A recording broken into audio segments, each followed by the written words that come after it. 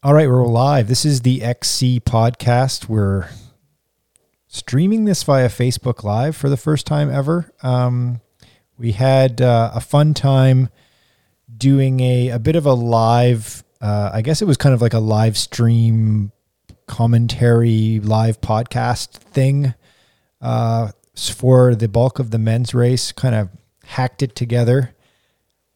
And decided we were going to actually just live stream this podcast. It's our instant reaction and recap podcast of a wild London marathon. And we'll be posting this as well, obviously, at all your usual podcast apps, Apple Podcasts, Spotify, Google Podcasts, Stitcher, etc., etc. And we'll push it out on our newsletter as well, thexc.substack.com. If you're not a subscriber, feel free to subscribe. It's free, and we send you hopefully good content regularly. That's like to think, Alex. That's the game plan. Yeah. So we're Alex and I are both seemingly in like basement bunkers right now. I just like ran over from where we've got our projector in my house, and we were you and I were live streaming and commenting on the London Marathon.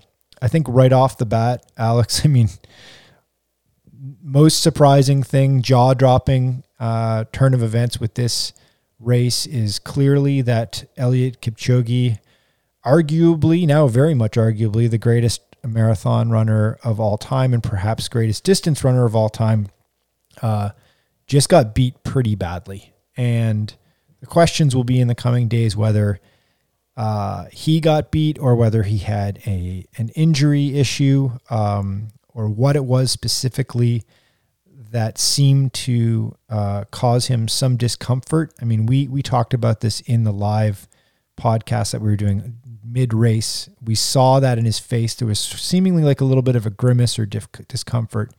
And you actually noted that, and we talked about it. But what's your first reaction? Like, First thought you have in the aftermath. We're just like a few minutes away from the race having just finished. You know, and we mentioned this when we were watching the race. I kind of had a feeling that I'd be excited for the person to beat Kipchoge. Right. And there are two things I didn't expect. One was that it wouldn't be 8 people at the same time. And two was that I'd be more excited than I am. I'm kind of sad to see this. Really? And the thing is, I usually cheer for the underdog. I usually don't root for the number one, as many of us do. We like to see the change of the guard. We like to see a new person come in and beat the old champion. I love to see, for example, Joshua Cheptegei break Kenenisa Bekele's record and have that whole change in mindset of who the best runner in the world is. So I thought I'd love to see someone come in and beat Kipchoge and, run too flat or whatever it was going to be. But I find myself kind of sad. And I think it's only by having Kipchoge beat that I realized that I'm a huge fan. I was rooting for the guy. It's amazing for someone to do what he's done, to win consistently so many times, to run so fast. And his whole philosophy, his whole mantra kind of lives and dies with him. And every time that he won a race, his no human is limited, his just ability to insert his mental game just grew stronger. And to see that maybe not come to an end, but come to a pause, I'm kind of saddened by it. How did you feel? I similar to you, I had this realization that I was I guess I was hoping that Kipchoge was indeed somehow a superior human to the rest of us. I mean, he still kind of is, right? I mean, he's still, you look at his record, he's run, I believe, 15 marathons. This is only the second time that he's ever not come in first place in a marathon. The other being way back in his second marathon when he finished second in Berlin. And that was during a world record attempt by, I believe that was Wilson Kipsang's world record. And Wilson Kipsang was very much at the top of his game and considered the best. And Kipchoge was just sort of an up-and-comer moving into the marathon from the track. And of course, also Wilson Kipsang now has been suspended for doping. So I don't know how legitimate that world record was back in the day. Anyway, all that to say is, I think we all very much believe that Eliud Kipchoge was above the fray and certainly mentally unflappable, someone who had never shown to have any form of physical issue in a marathon and was the master of consistency in a distance where it's really a war of attrition in the last 10 kilometers of the marathon. Kipchoge always seemed to be the only runner that was capable of staying extremely even or maybe even picking up the pace slightly. And what's interesting about him historically in his racing is he never even really seemed to be the type of racer that would really like dig in, kind of like a Bekele would, like where he would like pick up the pace and become sort of, you could see like a ferocity and an intensity. Kipchoge always kept very placid and calm and like famous for cracking a little bit of a smile in the late stages of the race in order to relax himself and stay focused, he would say. In this case today, none of that in the last, certainly in the last 5K. The break was pretty extraordinary. That group of at first 5 and then 4 athletes pulling away from him. And it was just over, like in a second. It just, the tide turned in the race. All the credit to Shurey Kitada for winning that race. Not only did he was the instigator of driving that pace and of making that first initial move where he slipped in on the inside of Kipchoge and pushed a little bit and then got that group to start to pull away with him, but also that sprint finish in the end. I mean, I think lost in all of this of Kipchoge being defeated was the fact that we had an incredible finish to this race where it was a 4-man race with a few hundred meters to go. And then it turned into this insane sprint finish where literally Chipchumba and Kitada were like, the footage was great. The camera was tracking right along their side. And they were stride for stride. They looked matched for, I'd say, probably at least 20 or 30 strong meters and a sprint in the last 100 or so meters to the finish with Kitada coming out on top. I'm all that to say. It was a long-winded response for saying that. Yeah, Alex, like you, I'm like a little bit sad that we now live in the Kipchoge is human times.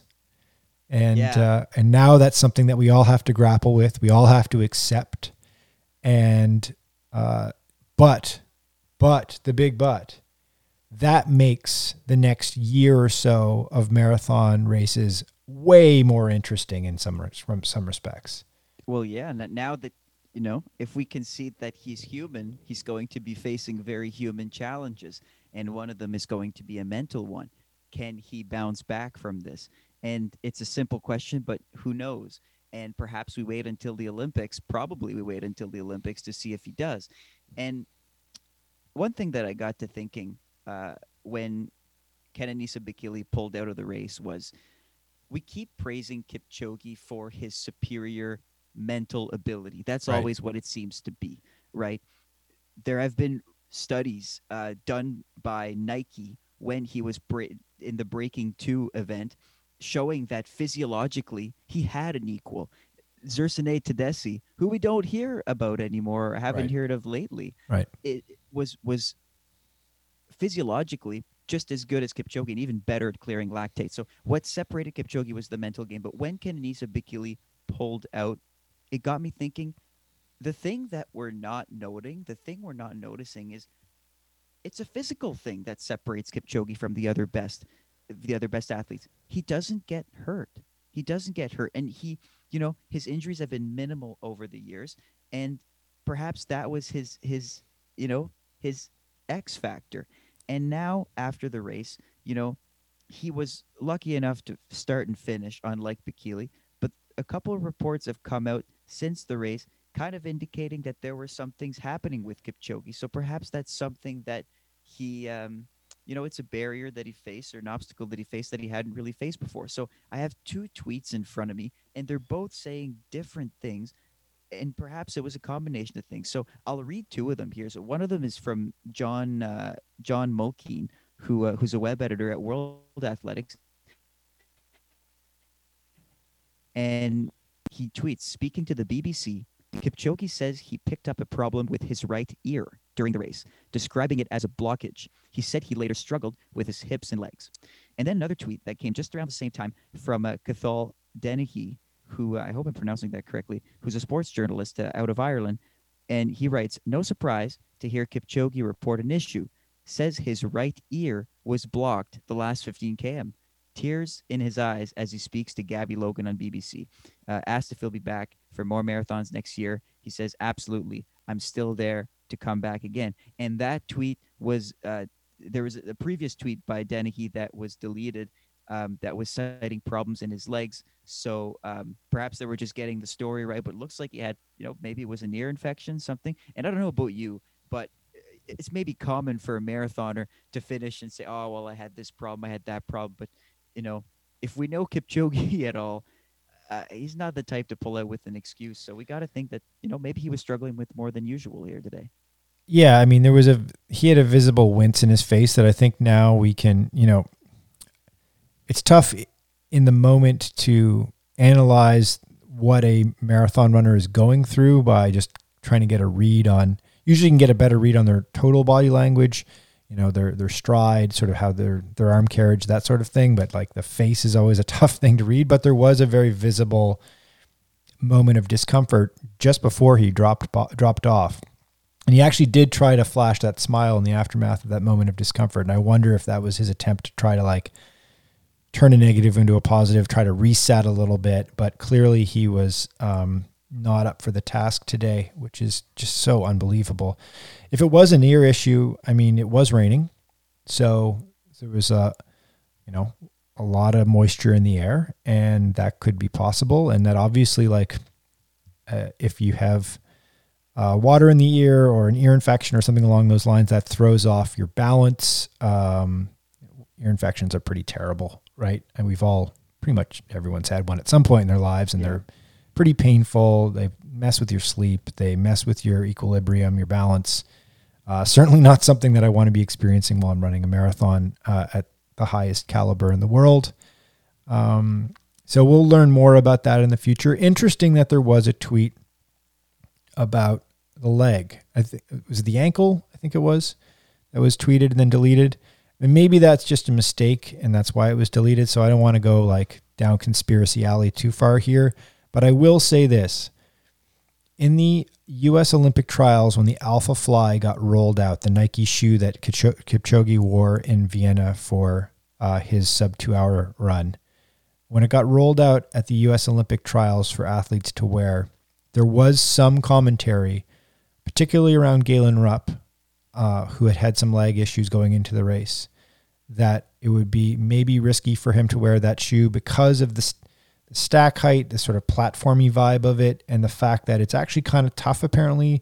I've not run in this shoe. I've run in the other Nike shoes, but that's apparently kind of tough to take some hard turns on it. And there was in this 2-kilometer loop of the London course, one turn in particular that was a bit hard on the legs. And they were running clockwise, so they were running with that stress on the plant foot is the right-hand side. So we never may get the truth about that element of things, because obviously as a Nike athlete, Kipchoge has deep allegiance to that organization. And if he had an issue with the shoes, I'm not sure if he would be more like Bekele was, pretty blunt about it actually in the days leading up to London, saying that he wasn't going to wear the Alpha Flies because he didn't really like the fit and he didn't like the way they felt. And he said that he had some issues with them, with that stability issue as a question mark. So I do wonder if it was a shoe issue, but we will, maybe we'll find out. Maybe we won't. Let's talk really briefly about, not really briefly, let's talk at length about the rest of the field for a second. Obviously, I think it's first things first. Let's talk about the race that happened earlier in the morning, 2 a.m., 2:15 a.m. Eastern time. Obviously, 7:15 London time. The women's race went off, and perhaps to no one's surprise, Bridget Kosgei, the world record holder, won the race. She ran just a hair under 2:19. Alex, do you have the splits in front of you? Just here. So, 2:18:58 was her time, and she had a solid 3-minute victory over Sarah Hall, who, had the race of her life. She ran a personal best, 2:22:01. But, this was very much Koskai's race to win. And, I'm saddened that we couldn't see more, because at first when we looked at the time of the race, we thought it meant 7:15 Eastern time, and we were all excited. And then our hearts sank when we noticed that it was actually 7:15 Great Britain time, so 2:15. But yeah, I think Bridget Kosgei just didn't really meet her match today. And see, I want to toot my own horn, because I mentioned this in a previous podcast, in her preview podcast, that the disappointment of the race would just be a general slowing of times. And that's what we saw. At 2:18:58, I didn't think would be enough to win this race usually. Yeah. We do have a few of the athletes who had run well under that. So Ruth Chepengetich being a 2:17 low runner, and she had to settle for third in 2:22. So and that was a bit earlier in the morning too. So the temperature hovered around 9. It was probably for the men's race, so it was probably a bit colder. Probably difficult to start really quickly. But yeah, Kosgei, we had seen her race a bit earlier this year when she faced off against Safan Hassan in that 1-hour challenge on the track. And we did note that she let Hassan kind of run away from her pretty easily. She was running at around 66-minute half marathon pace, which is barely faster than her full marathon pace. So we wondered, maybe she's not quite in the fitness that she was when she broke the world record and ran a 2:14. And we wondered maybe that's just a training run and she'll show up and show all her cards. But clearly she wasn't. Those weren't in the cards today. Of course, that's hard to do when you don't have anyone to run with. But I think we should put our hats off to Sarah Hall, who I think had the race of the field here in second place. I think that, I'm sure certainly the Let's Run boards will perhaps light up in the coming days, kind of questioning the approach of the U.S. Olympic trials, because clearly Sarah Hall is, if not the best, one of the best marathon runners in the U.S. right now, certainly in terms of performance, and now also in terms of like delivering on race day. Like, I think a big question when you're going into when you're creating an Olympic team is what's often referred to as performance on demand, meaning can you show up on race day for the big event ready and able to at least deliver your talent level, if not reach a little bit further? And obviously Sarah Hall is a gamer and a race day performer, because second place at the London Marathon is a career capstone and a huge deal, particularly for an American athlete. She's a 2:22:01. I bet she's probably just kicking herself that she didn't just dig in a little deeper in the last few hundred meters to get into that 2:21 territory, so she could have that as her personal best. But hey, she'll take the second place, I'm sure. Can I barge in for a second here? Sure. Because we have an update on Twitter here. We have Eliud Kipchoge from the horse's mouth himself. This is what happened. He just made a tweet, and it's going viral just 6 minutes in. He says, after 25 kilometers, my ear blocked, and it couldn't open anymore. But this is how sport is. We should accept defeat and focus for the winning next time. Thanks for the support. This guy's just friggin' perfect. I like that tweet. Tweet because there's no excuses. I mean, there is the excuse of what happened, but he's got that track record of being an egoless runner, and that just sounds like an unfortunate experience for him. I mean, I think the one thing that will take place from here on in, though, is that you're going to have particularly a lot of young up-and-coming contenders that will run with a lot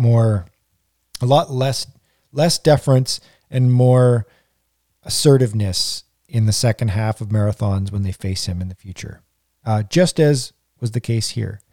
We made reference during the live podcast mid-race that we wondered if the contenders would be entirely deferential to him throughout the race and wait to see what he did, or challenge him. And obviously there was a challenge. And this is something that, for example, Mo Farah on the track didn't see for the bulk of his career, is there was always this deference to him, and he got to control the outcome of the race ultimately, time and time again. And that's how he, in part, became such a storied distance runner, is because the race was always on his terms, and similar with Kipchoge. So be very curious to see how this plays out moving forward with contenders. So back to the women's race for a second here. Ruth Cheptegei, who was my pick to win, finished third. Quality time, faded a little bit in the end. Hall overtook her, which is, impressive. Hall came from, I believe, 5th place to storm all the way to 2nd. I think another notable finish here is Molly Seidel of the U.S. In just her 2nd marathon. She runs a personal best by a couple minutes, I believe, at 2:25:13, which is a really solid showing for your 2nd marathon ever. On let's face it, this was clearly not an ideal day for running fast. So I think that's a really impressive and positive thing. She's made the Olympic team already. She finished 2nd in the U.S. Olympic trials earlier this year in Atlanta. So she'll be going to Tokyo next year if we have a Olympics, which is another conversation for another day. But clearly she is a world-class talent and somebody who is trending upwards in terms of her performance ability. So she's an exciting one to watch.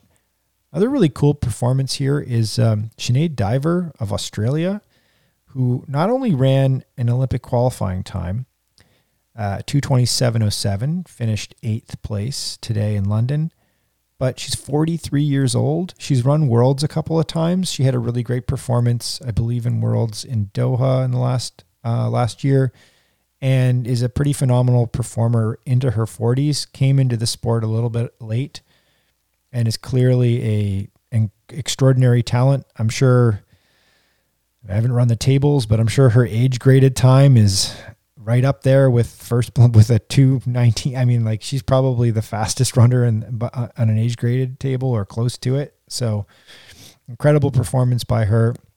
She'll be going to the Olympics unless, 2 other athletes from Australia can run faster than her before the qualifying closes. I believe it'll close probably at some point late May next year, if not at the end of May.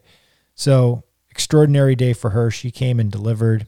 Let's talk a little bit about the Canadian results as well.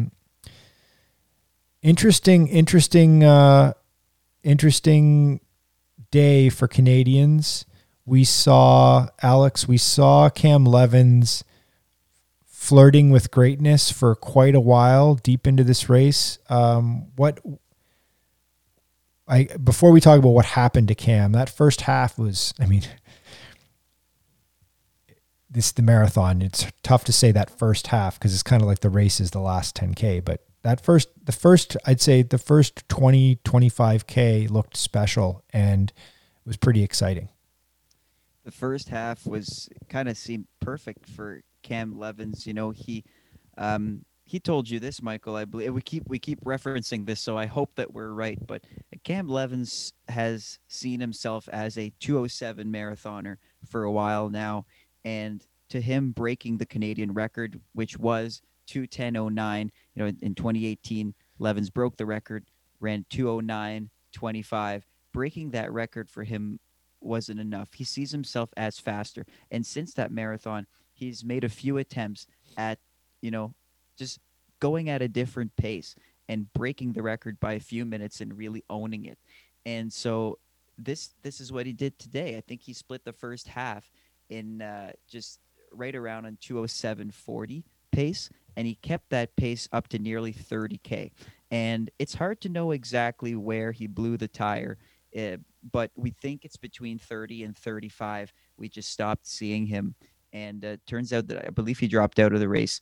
And it's like you say, sometimes the second half only happens in the last 10 kilometers. kilometers. And I think the really the disappointing thing for Levins, I'm guessing, is that I think he knows not only that he has a 207 eventually, but I think he knows that he had it today.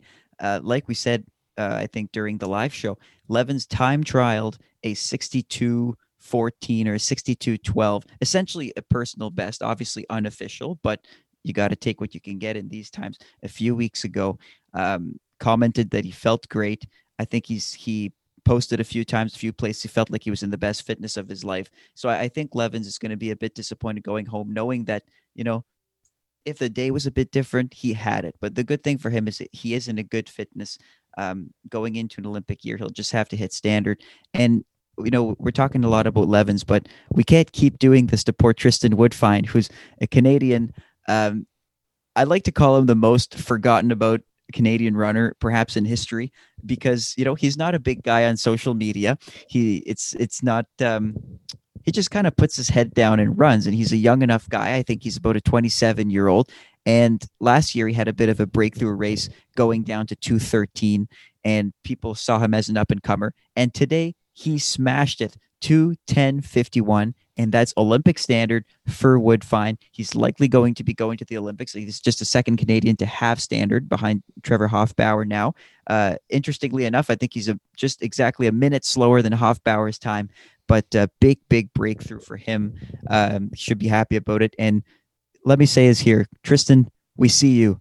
You're not forgotten. You got a lot of screen time, actually. You got a lot of screen time on, you know, the biggest stage during this, you know, the broadcast for this race. He was running with that with the Great Britain group that was paced by Mo Farah. So for him, this is actually like just such a huge opportunity and a huge win for him, and also shows that he's doesn't shy away during that kind of spotlight moment, because he's running in a pack with the, you know, one of the GOATs, Mo Farah, one of the like superstars of the sport.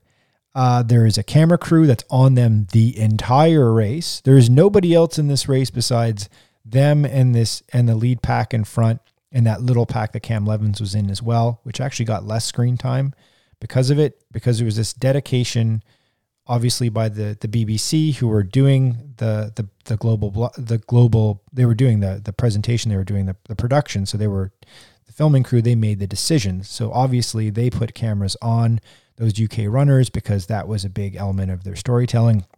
So that meant that Tristan Woodfine got a lot of camera time for somebody that, as you pointed out, Alex, we joked about in Canada. That is somebody who kind of flies under the radar, and that even locally here in our big Canadian race, the Toronto Waterfront Marathon, which does a world-class broadcast that we're involved in, and that there was like no footage of him running a really competent 2:13 marathon last fall. Like he wasn't on camera at all, pretty much.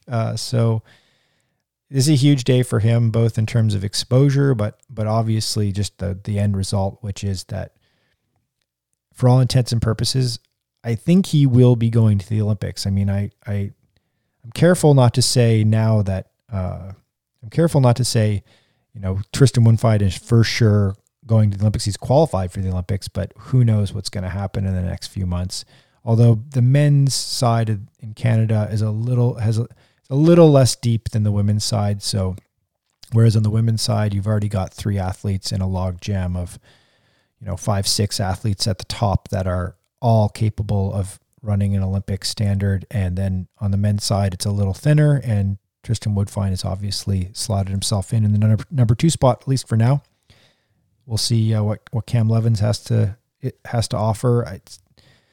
I imagine that Levins is going to reload. And when did he drop out? At what kilometer did he drop out at? Do you know? Yeah, I'm not 100% sure, but I know it's between 30 and 35. That's interesting. So there is a race coming up in December in Arizona, I believe, that NAS Elite, which are sponsored by Hoka, which happens to be Cam Levin's sponsor, is putting on, and they're putting on a world-class closed event similar to the London style event. closed to spectators and totally a controlled event for elite athletes, mainly Americans. I know that a Canadian you're quite familiar with, Roy Linkletter, will be trying to run an Olympic standard there, and I wonder if Cam Levins jumps in on that race. When you drop out of a marathon around 30K, there's often an opportunity to reset and reload, and try to go after another one within the same season. And when it comes to Cam Levins, and we kind of just get the impression of this by kind of having met him a few times following his career, he's such a competitive guy, and he expects a lot out of himself, as he should. He's an incredibly talented runner, incredibly hard worker.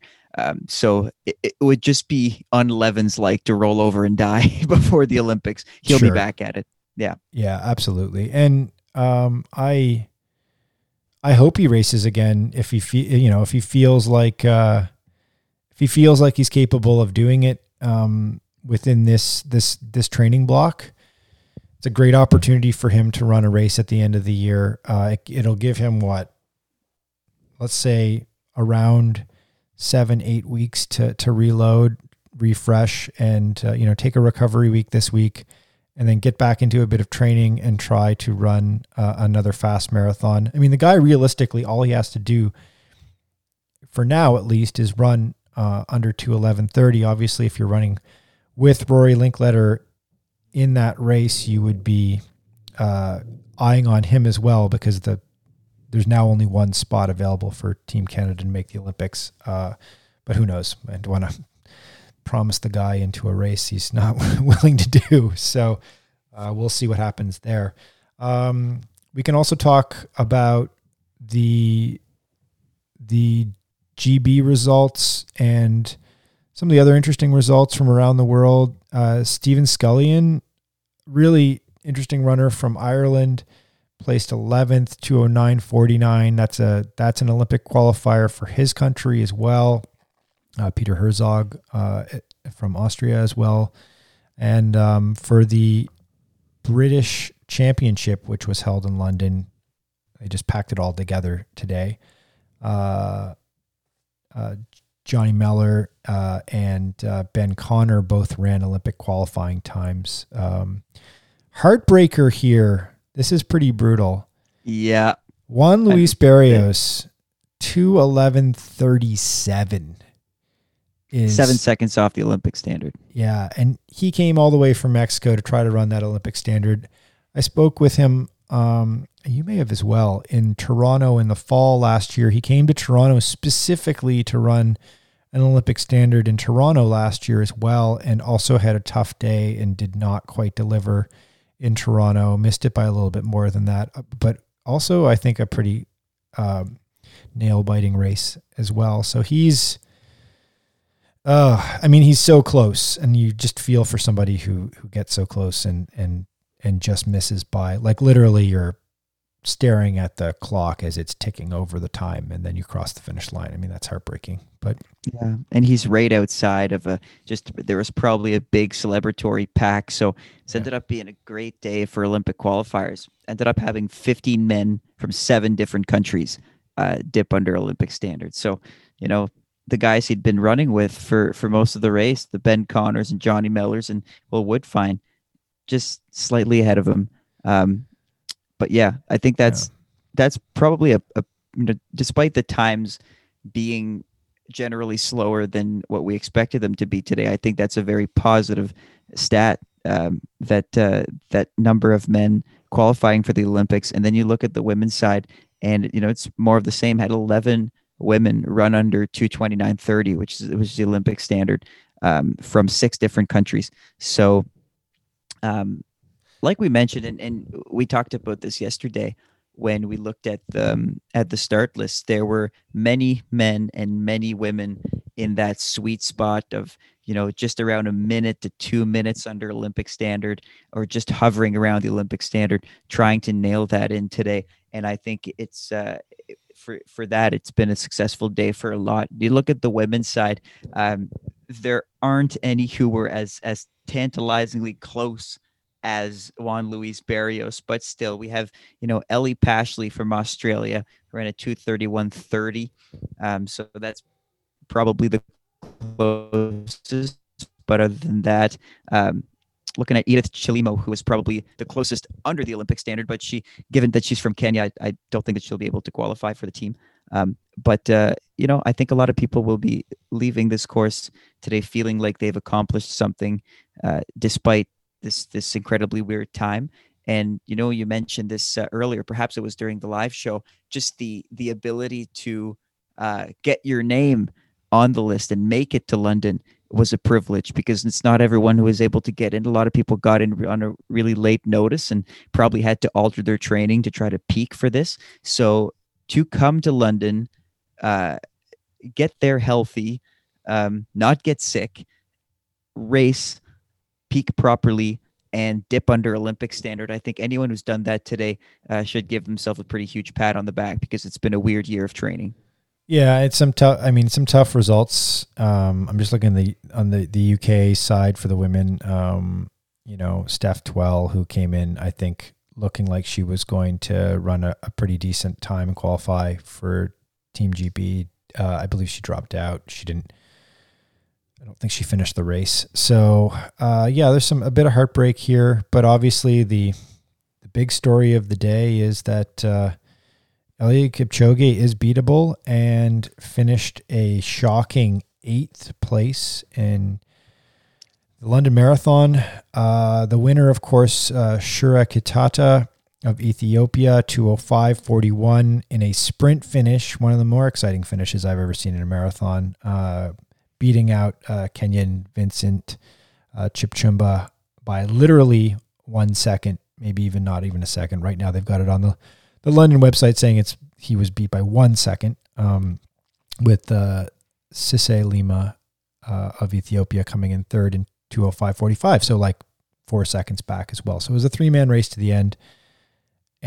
But obviously, shockingly, Eliud Kipchoge is pretty handily beat. Says it was an ear issue, and that affected him in the last 15K. And so I think, Alex, let's close the pod out by let's first talk about the obvious, which is what did you find the most surprising element of the London Marathon today? Okay. Well, I think there's a pretty obvious most surprising moment, is that Kipchoge lost. Maybe that's too obvious. Maybe we give a second one. I think that the second most surprising thing, you know what? I'll give a variant to that. The most surprising thing is not that Kipchoge lost; it's also how he lost. I thought that I'm eating my words here, because I mentioned this in our pre-show. I did not think any of these guys who would be facing off against Kipchoge would try to throw in a big surge or drop him, just because they wouldn't be able to muster up the confidence. And even it just wouldn't seem like a wise move, because Kipchoge doesn't lose. The smart thing to do to get a fast time would just be to hold on as long as possible. I guess for that, I was right. There wasn't a big surge. That's what I'm surprised about. I'm surprised that the way that he got dropped wasn't by a crazy surge. The split stayed the same throughout. Yeah. And I thought that if he was going to get dropped, it was actually going to be by someone who would try something crazy. I didn't think that was going to happen. Therefore, I didn't think he was going to get dropped. I didn't think that they would just keep rolling, clicking 2:05 pace and have Kipchoge drop off when he did. So the way that the race unfolded, I was surprised. And the fact that they just stayed consistent up until the end, and it was decided by a sprint finish, that rarely happens. I think of the World Championships last year when Elisa DeCisa won in a sprint finish. We were lucky to see that there, but that rarely happens. So that was a surprising moment for me. We've seen it's very similar as well to Boston. There was I think it was last year in Boston, or the year before, there was a sprint to the finish also involving Elisa DeCisa, who I believe lost that sprint, if I'm not mistaken. I'm just going off the top of my head here. I don't have the notes in front of me. I wasn't expecting to talk much about Boston today, but I think that my thoughts are very similar in terms of like the big surprise today. Obviously, the punctuation mark is that Eliud Kipchoge is human. He's beatable. Perhaps an ailment in his ear was the what beat him and not the racers on the course. But of course, that's racing, right? And as you said, I was expecting some sort of tactics or big surge. Instead, Mr. Consistency, Kipchoge, actually just fell off what was a train that was just chugging along at pretty much, as we're looking at the splits now, pretty much the same pace. They didn't really surge and drop him so much as he faltered, which unbelievable turn of events. Obviously his all-time, his worst marathon. He's run a marathon or a marathon event, if you count the Breaking 2 and the Ineos 159 challenge as performances, which clearly they are. He's run 15 in total. He is, before today, only ever finished first place with the exception of the 2013 Berlin Marathon where he finished second. Before today, his only finish outside of 2:05 was the Rio Olympics, where he won in 2:08:44. And Olympic marathons are, typically quite slow by comparison to these marathon majors. And today he ran a 2:06:49, and an 8th place, which is going to be the big blemish on the perfect record. There was a lot of talk about Kipchoge's near clean sheet, and really a lot of people saw that 2013 Berlin second place as he was just, an up and coming marathon runner at that point. He wasn't the main man. So this is really, quite frankly, the first time he has faltered in a marathon and had a poor performance and lost, essentially. So that's the big surprise for the day. What's the best? What do you think is the banner performance of the day? Who do you of all the races and all of the sort of subplots of this event today, Alex? So my biased Canadian looks at as Tristan Woodfine. That would be one of the sure. Yeah. That's it's given his personal best going into the race, almost a 3-minute improvement is impressive for anyone, especially on a day where the conditions perhaps weren't optimal. So my attention goes towards him, but I think my winner, in fact, is Sarah Hall. And she's also like a feel-good performance, because this is something that we talked about too, I think, in the pre-show. Sarah Hall came into 2020 incredibly fit. She ran a PB in Berlin in 2019 and was just slated to make the Olympic team. The Olympic trials come, it's not her day, and then COVID happens, and she just is trying to find a race to prove her fitness. And we were kind of rooting for her that finally she can get into a race, she can kind of prove her fitness. And unfortunately, the trials have passed. She's not making the Olympics, but the good thing is she was able to put down a good official time, run a personal best, and like you say, finish second at the London Marathon. That's incredibly impressive in itself, and that's something that sticks with you, and it's a career highlight. So to come to London, finish second, also go from 5th to 2nd in the last few kilometers signals like that. She not only is she fit, she ran it really smart and strategically. So I think I have to give my I forget what the award is, but kudos to Sarah Hall. What is it? Most surprising, most happy, best performance. Yeah, sort of breakout performance, top performance. Sure. Yeah, I'll give it Sarah Hall. Yourself? Yeah, I would say. I think Bridget Koska is getting. I'm not saying that this is the top performance, but obviously she won the race on the women's side, and 2:18 high is an impressive performance given the conditions today, and she had pretty commanding performance as well. I should note that the BBC somehow missed her break, no ads, no dude running in a Big Ben costume you've got to cut back to appease the masses. This was an elite only race, and you missed the break. The BBC missed the break. Anyway, the gripe continues, but Koskai's performance was very good. But obviously I think the big the big performance that we've got to, it's going to get lost in Kipchoge being beat, is the fact who beat him, which is Shuri Kitata.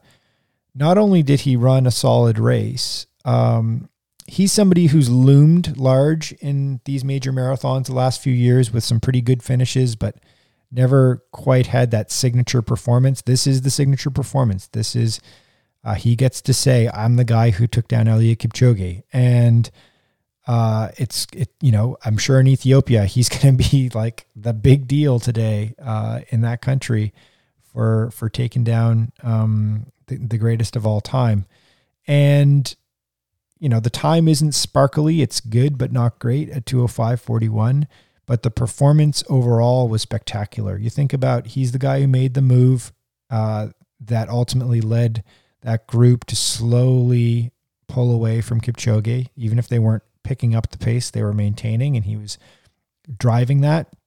And then obviously with that closing sprint, which was just such a phenomenal experience, such an incredible thing to watch, and so exciting. I mean, that's what you're always looking for with this sport, is you're looking for those outstanding performances that really define the event. And obviously, I think that sprint finish is one of the defining moments, unfortunately, besides the fact that this is the day that Kipchoge lost a marathon. So here's a quick question about Kitata and others. So around 2011, 2012, David Rudisha was unbeatable in the 800 meters. Right. And at one point, a young Ethiopian named Mohamed Aman beat him. Yeah. No one really saw it coming, but Aman was an up-and-comer, and he just got Rudisha's number on the right day. Right. Henceforth, Aman became known as the Dragon Slayer. Yeah. Now, here's the question. Today, Kitata won. He beat Kipchoge, who, if Rudisha was a dragon, Kipchoge's a dragon too. So we're going to call Kitata the Dragon Slayer, sure. But here's my question. Do we call Kipchumba, Lema, Garemu, Wasahun, and Tola also, and Kipruto also the Dragon Slayers, or is there just one? Yeah, I mean, that was the thing that was coming to mind as you were saying that, is that it was really a group. It was like a group of 5 guys that dispatched Eliud Kipchoge, not merely one guy, but there's only one winner, right? So you got to give it to Kitata to a certain degree. But last thing before we shut things down for this London Marathon. What's coming out of this race? What are you most excited about now going into the next several months of crazy COVID uncertainty, and maybe an Olympics and maybe not an Olympics, and maybe there'll be spring marathons, but I highly doubt it. There certainly will be these like controlled events, which is good. What are you most excited about in the coming months? 2 things. One is more race related, and one is a bit more logistics related. So race related, I do find the new dynamic interesting. There was when Kipchoge broke 2 hours, there was some thought that Kipchoge had kind of ruined the marathon for everyone else, kind of like Bolt in a sense had at once, he had once elevated sprinting by becoming faster than anyone. He drew attention to the sport more than anyone had. But at the same time, the performances became boring because you knew who would win. Now with this happening, and perhaps Kipchoge was just off today, but it does open the field wide open. One, are these guys, Kitata, Kipchumba, etc., are they going to be able to challenge a Kipchoge at his best? And 2, what's Kipchoge going to do now? What's Kipchoge going to do in the next marathon? Is he going to bounce back? Is this the start of like a weird rut for him that he's never experienced before? Or are we just going to see Kipchoge run a 2 flat and change next time, and everyone just say, oh, he's back, it was an off one? And then that's the next part of the great Kipchoge narrative is him coming back and overcoming something, because that's the only thing that he's lacking in like a perfect career is overcoming that extra adversity. So I'm excited to see what happens in that sense. And the second thing is, I think there's a whole lot of positive that comes out of this weekend, because London proved, and I can't talk too fast, we'll have to see in the next few weeks. We wouldn't want to see an outbreak that came from the race, but all things considered so far, and just given the coverage that we've been following for the race was very well organized, it seems. It looks like they've been able to kind of get a lot of good runners to congregate to one place and keep the virus at bay. And if in the next couple of weeks there's no negative outcome of it, it will have proven that an elite race is possible right now. We're Yeah. able to organize something like this, and that's going to encourage, more race organizers to try these things in the spring, and perhaps running can become alive again a bit quicker than we expected. So I think that is going to be a positive to come out of this weekend. Yeah, I agree with that. And what I'm most excited about is, in a weird sense, the creativity that comes out of this uncertainty. And also now, obviously, that Kipchoge is just a man who walks on this earth like the rest of us, that there will be a more complex dynamic to the narratives in the coming races. I am so excited for the Olympic race next year. If it happens, I hope it happens. If, obviously it can happen safely. That's a given, but this just tees up like a really dramatic series of races in 2021 if they can take place. And as London shows, it seems like they can take place. It'll take a couple of weeks to obviously see if, hopefully this wasn't some sort of a scenario for incubation and spreading the virus, but it seemed like they were very, very careful and cautious.